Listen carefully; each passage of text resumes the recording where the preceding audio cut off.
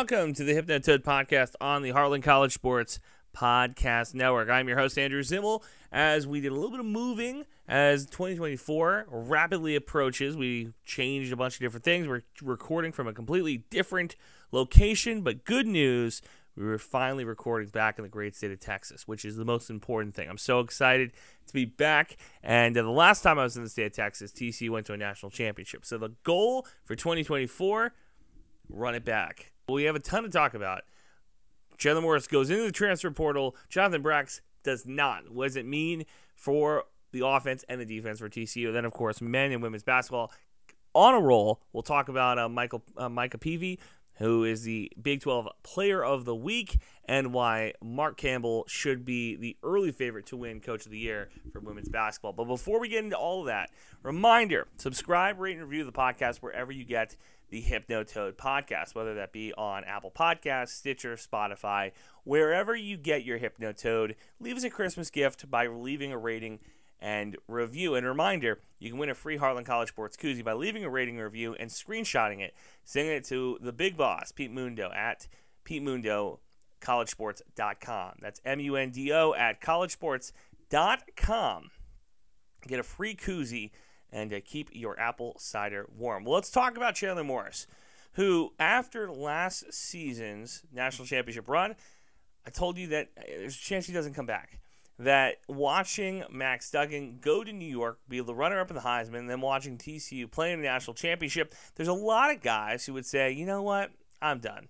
I'm ready to move on. And after playing at Oklahoma and then at TCU, this would have been his third stop. So instead of doing that, he stayed at TCU.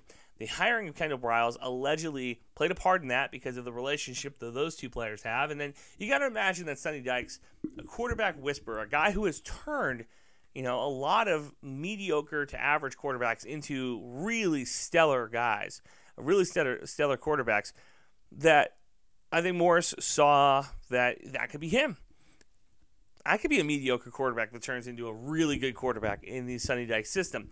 Instead, 2023 was kind of like 2022 for him, where he goes 1,500 yards, 12 touchdowns, and 5 interceptions in 7 games played. So if you expand that in the 5 games he missed, so let's say Chandler Morris played the entire season, you're probably looking at around 2,300 yards, probably 20 touchdowns, and maybe like 10 interceptions. So 2-to-1 touchdown and interception rate in the league today, not great.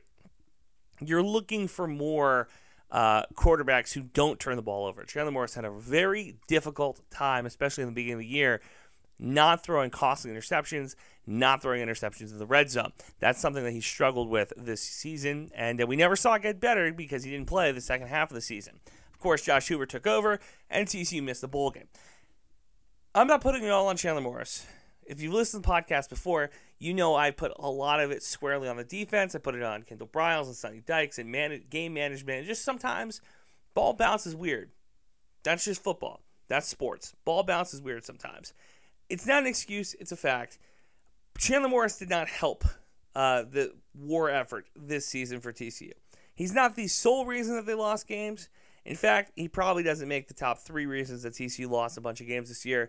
However, seeing him leave is not necessarily the worst thing that has happened this offseason to the program. And that's not to say he's not a good guy, and I wish him success, and I think a lot of Frog fans wish him success going forward. But that being said, we're going to be okay. We're going to be fine. Now, the thing is that, and it should be noted, transfer portal, you can go and you can come out. We'll talk about Jonathan Brax, how he goes into the portal, looks around, sniffs around, then comes back to TCU, comes back to Fort Worth. And there's a chance that Morris does something similar, that he goes out, he looks what's available, he sees that the offers may not be what he's expecting, and then ends up coming right back to Fort Worth. I would be inclined to think that does not happen. He has one of 2 options. Option A, which I think is the more preferable option, go to another Power 5 school and be a backup quarterback. Be a, in case of emergency, break glass quarterback, which he was last season for TCU after Max Duggan took the job due to injuries, right? Be a, in case of emergency quarterback, step in. I don't think that Chandler Morris is naive enough or foolhardy enough to think that the NFL is going to come knocking. Maybe he is. Maybe he thinks that the NFL is a real possibility, but due to the injuries over the past 2 seasons, I'd be inclined to think that is a pipe dream. XFL, AFL, CFL, any alternative NFL league, maybe they need bodies. It could happen. But I think that Chandler Morris is very much in the, let's have one more go at it. Let's do one more triumphant ride. Then we'll go into GAing or coaching or whatever his post-career life looks like. That's option A. Option B, which not maybe the most preferable option, but it's a chance that he'll be a starter, is go to a group of 5 school. Started his career in Oklahoma, played in North Texas, UNT, Tulsa, all teams that might need a quarterback next season. Not a terrible idea to be a group of 5 quarterback, get your numbers up, look okay, and then move on. End your career on a high note by going to a group of 5 school and potentially winning a non-Power 5 conference championship, something that he has not done as a starting quarterback. There's a lot of options for Chandler Morris. And then, of course, option 3 is just come back to TCU. You go out, you sniff, you see what's there, and then you come back. But with a recruiting class, the way it's looking, the way that Sonny Dykes and Kendall Briles, Sonny Dykes to a lesser extent, are on the hot seat, that they need to have success in 2024, Chandler Morris is not a piece in that puzzle. He just isn't. And with Josh Hoover leading the team this season, in the second half of the season, he's the preemptive favorite to win the quarterback battle going into spring and fall practice. Josh Hoover was a serviceable quarterback. Again, not the sole reason TCU was losing games, but he wasn't really helping them win games either. And like I said, it's not necessarily a bad thing Chandler Morris leaves. The bad part is that Hoover might not have that leadership in the locker room and the quarterback room that he might need going forward. In fact, I go on a limb here and say that he does need it going forward. That it's good to have an older, wiser, more experienced quarterback, even at the college level, in the locker room, in the quarterback room, to help the younger quarterback. So Josh Hoover going forward is going to have a lot of pressure, a lot of eyes on him. Will he be able to succeed at TCU? I'm inclined to believe yes, but the jury is still very much out. Jonathan Banks withdraws his name from the portal. The freshman linebacker withdrew from the transfer portal, and he will be in Fort Worth for the 2024 season. He entered the transfer portal at the beginning of the month of December. He received offers from Louisiana Tech, Tulane, and UTSA. The freshman linebacker drew significant buzz last offseason, appeared in 10 games during the 2023 year. So he's one of 4 Horned Frogs that went into the transfer portal on the first day that they were available to go in, which was December 5th. He's the only one that has come back out. Part of that might be because of the new the new defensive head coach, Anthony Alvarez, who will take over the defensive coordinator Joe Gillespie. Bax returns with a big boost for the Horned Frogs. And listening and reading some of the reports that are coming out of the TCU camp, it seems like they didn't think they were going to get him back. So this was a nice Christmas surprise when Bax comes out of the transfer portal. This is very big for the defense. A defense last year that was very poor.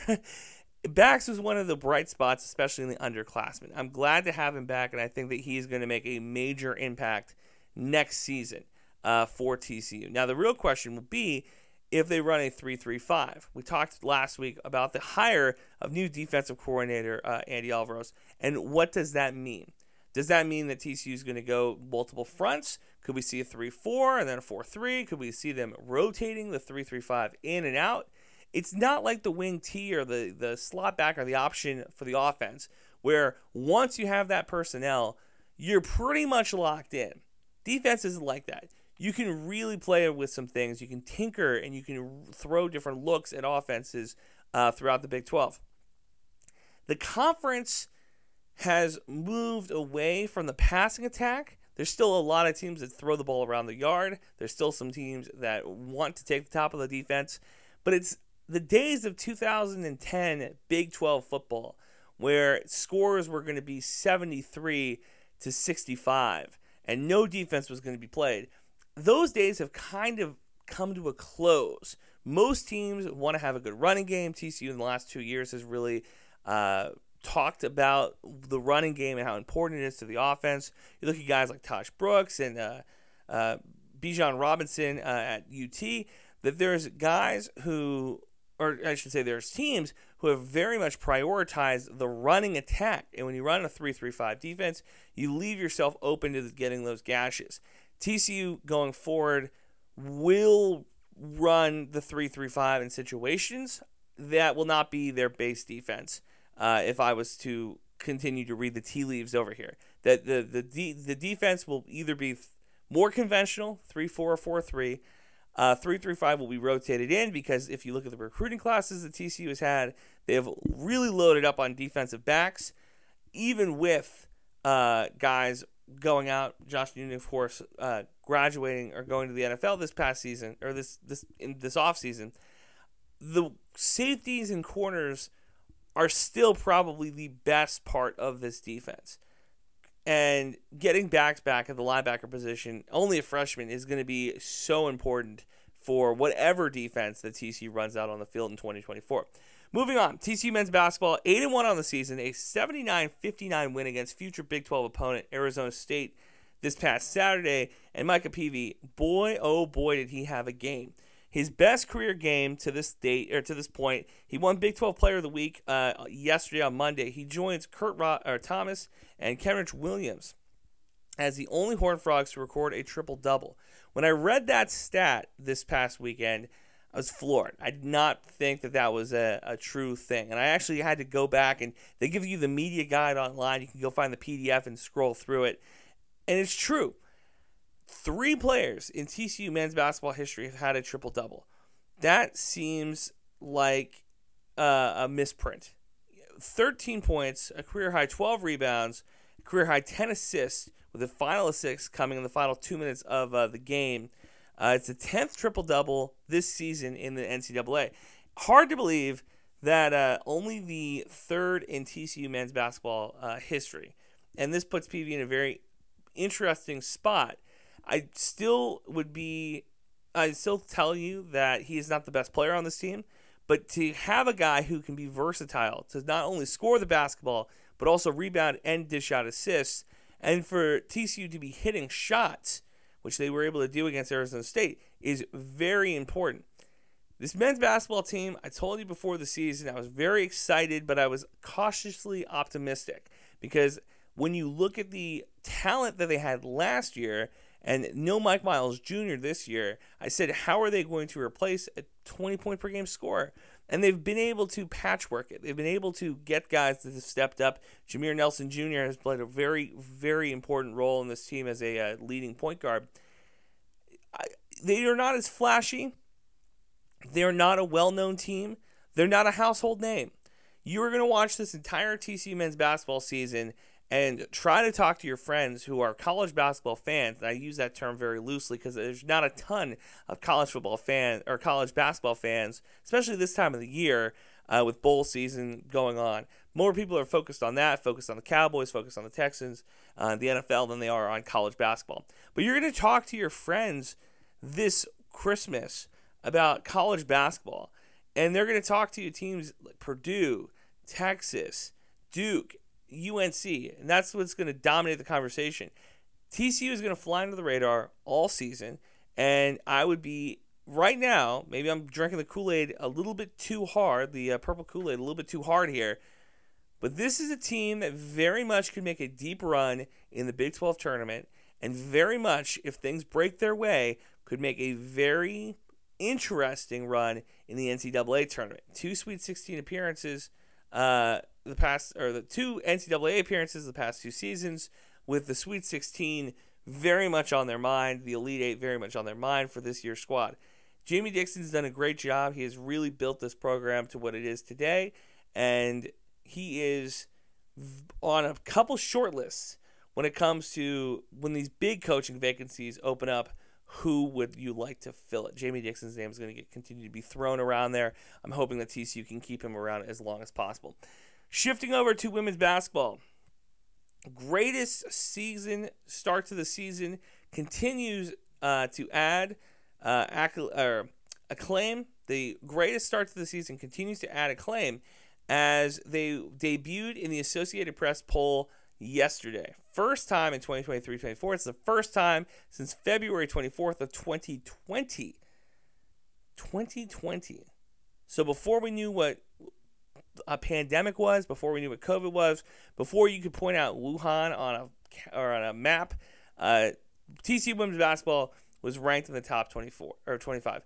That is saying a lot. A lot of time has passed. New head coach Mark Campbell has done a great job.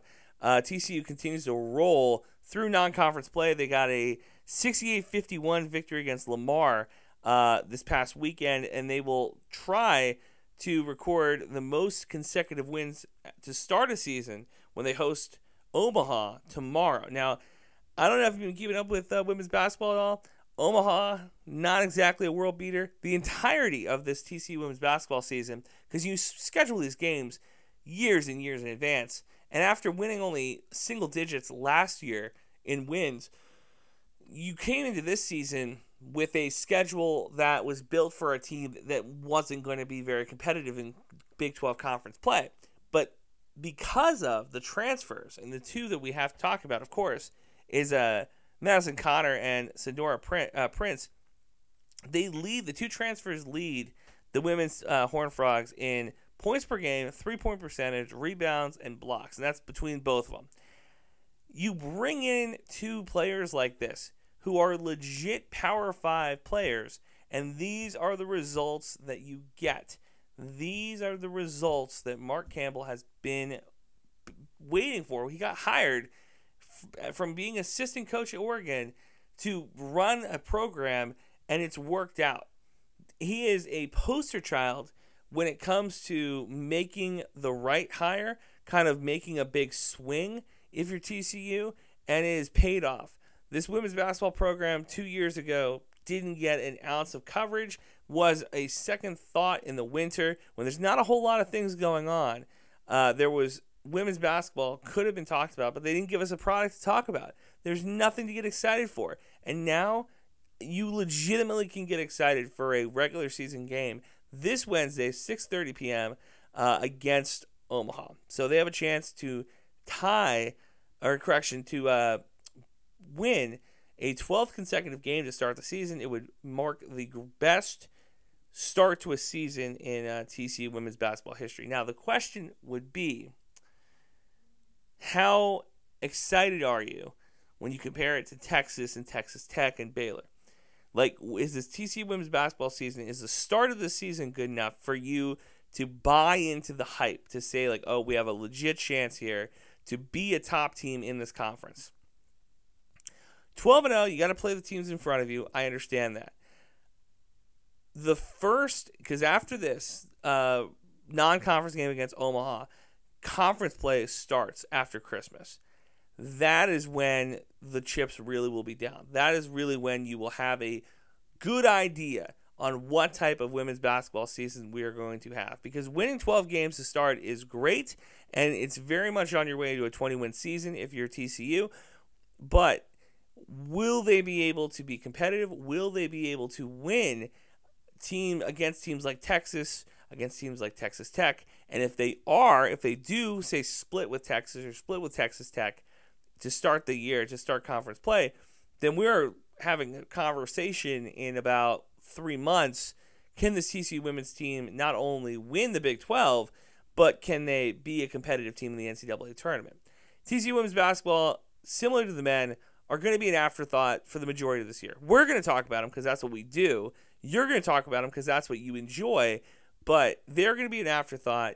Caitlin Clark, LSU, UConn all will own ESPN. They will all own the bottom ticker. Fox Sports will talk about those games and those players.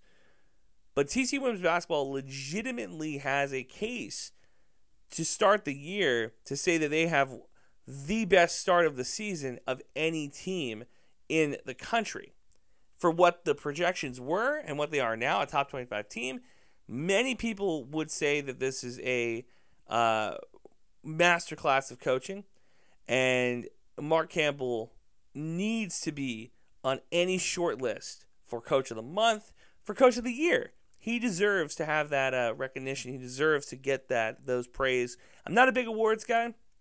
I've never been a big awards guy. I think awards are kind of dumb, that we give out too many of them.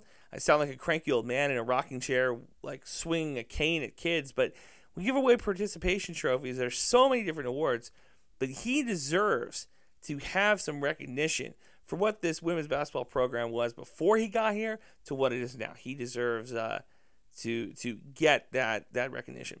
That is going to do it for the Hip and Toad podcast. We are not doing a podcast next week as it is Christmas. I hope that you all have a excellent Christmas break. I hope that you enjoy it, and I hope you're enjoying bowl season.